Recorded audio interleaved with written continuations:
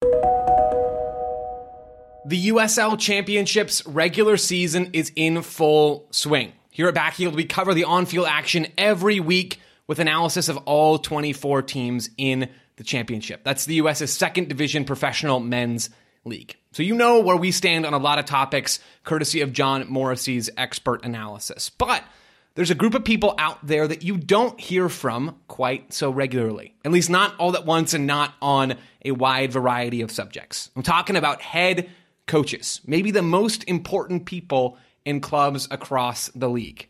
Hello, everyone, and welcome to the Backfield Show. My name is Joe Lowry, and on today's episode, we're diving into the USL Coaches Survey that was published on Backheel.com earlier this week. Before the 2023 season kicked off, we sent an identical survey featuring more than a dozen questions to head coaches from around the USL Championship. We wanted to know things like, where do you hate going on the road? Will a USL team ever win the US Open Cup?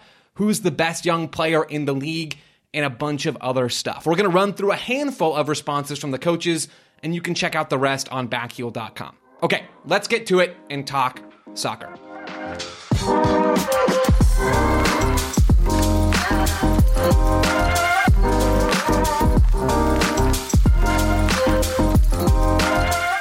Okay, folks, buckle up. Here we go. 15 managers from around the USL Championship took our survey, a wide range of questions that we sent to them. They were kind enough to take some time and respond.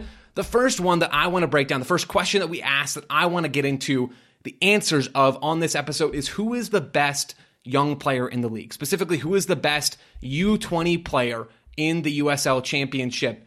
The answer, unsurprisingly, was a past guest of this very show. It was Joshua Winder.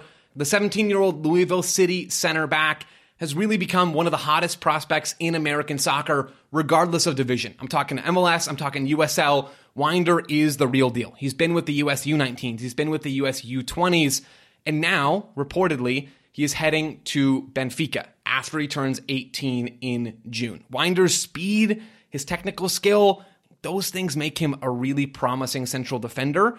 He is absolutely a player to watch. I think folks around the league know that. The coaches certainly know that. He got a third of our votes. Winder led this category with 5 votes. A few other names that were mentioned here. One of them was his brother, Elijah Winder, also at Louisville City. He got a vote in this category. Fidel Barajas, who John Morrissey, when he was on this show, mentioned, young attacker for the Charleston Battery, dual national Mexican-American player. I think after Winder leaves, there's a very good chance that Barajas becomes the next token USL Championship young player. Maybe could earn a move somewhere either to MLS or abroad. A few other names. Abdul Zaneh was mentioned, Loudoun United young player. He got 3 votes, finished second in this category. Not a player, I'll admit, that I was particularly familiar with, but one that I will absolutely be watching going forward. Rocco Rios Novo, former Atlanta United goalkeeper who's playing with Phoenix Rising this season, got a vote. A lot of talented young players being recognized in the USL Championship right now. It'll be fascinating to see where players move from this list, where they decide to go, when they decide to go, and what other young, talented kids join them next season. So we talked to U20 players. The next category, the next question that we sent to USL managers across the championship is this. What is the primary method that your club uses to identify potential new signings? The answers to this I thought were fascinating. So let's dive in. In general, 9 votes were cast, and some coaches cast votes in multiple categories, so we combine them together. So there's more than 15 responses to this question. But in general, 9 coaches answered that they use agents or club contacts. That was the top response. 9 votes for agents and club contacts, 6 votes for film, and 4 votes for data. Those are the 3 main categories. So you kind of have people and networking on the top, then film and film analysis, watching the tape, and then data analysis on the bottom, with less than half of the votes of those top categories of agents. Then you have data on the bottom with less than half the votes of that networking agents, club contacts category.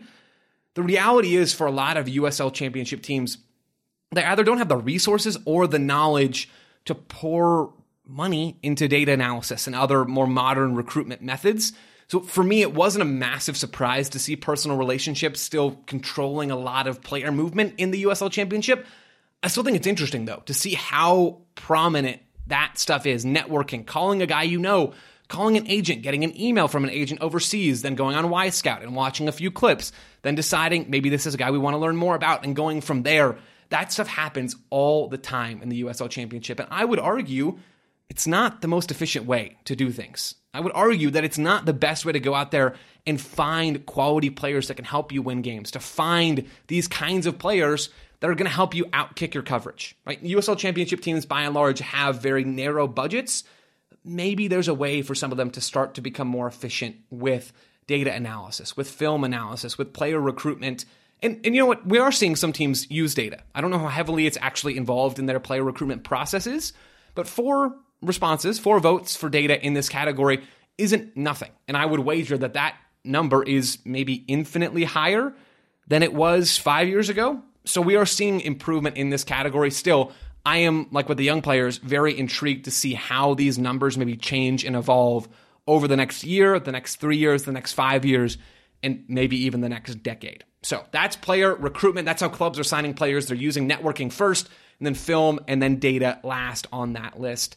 The final category, the final question that I want us to dig into today is, which USL coach do other coaches admire the most? I think a fascinating angle in the USL Championship right now is young managers or underrated managers cutting their teeth in this league, growing as coaches, and then going to find the next step. There are multiple MLS assistant coaches right now that came through USL that were managing head coaching in the USL Championship. Now they're on MLS staffs, sort of trying to figure out the next step for their career, taking that next move to see where it leads them. So as far as which USL coach other coaches admire most, there was a 3-way tie on the top. First, Danny Cruz from Louisville City, then Bob Lilly from the Pittsburgh Riverhounds, and Ryan Martin from Loudoun United. Votes split 3 different ways, 2 young coaches, and a fixture, really, in Bob Lilly, who's been on the lower division coaching scene for decades now. He's been in charge of the Riverhounds since 2018, is generally, from conversations I've had and from this survey, of course, a revered figure in the USL Championship, someone that I think folks wish had gotten a chance maybe a little bit earlier in his career to go and do something at a higher level. But Lilly, it's not surprising for me to see him on this list. You know, Ryan Martin is one that I was not expecting to see. And again, Loudoun United, not a team that I think many folks spend a lot of time watching. They don't have great attendance. This is their first year out of the DC United ownership. So they are taking on new life, and they have now a path of their own. But Ryan Martin is a younger manager, certainly someone to watch going forward.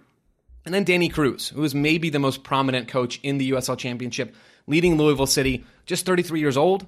He's been in charge of Louisville since 2021 and recently signed an extension with the club through 2025. So that shows how highly Louisville think of him. And I know, again, from chatting with folks around the league and from this survey, that he is someone that has a bright future in this landscape, or at least someone that folks think has a bright future in this landscape.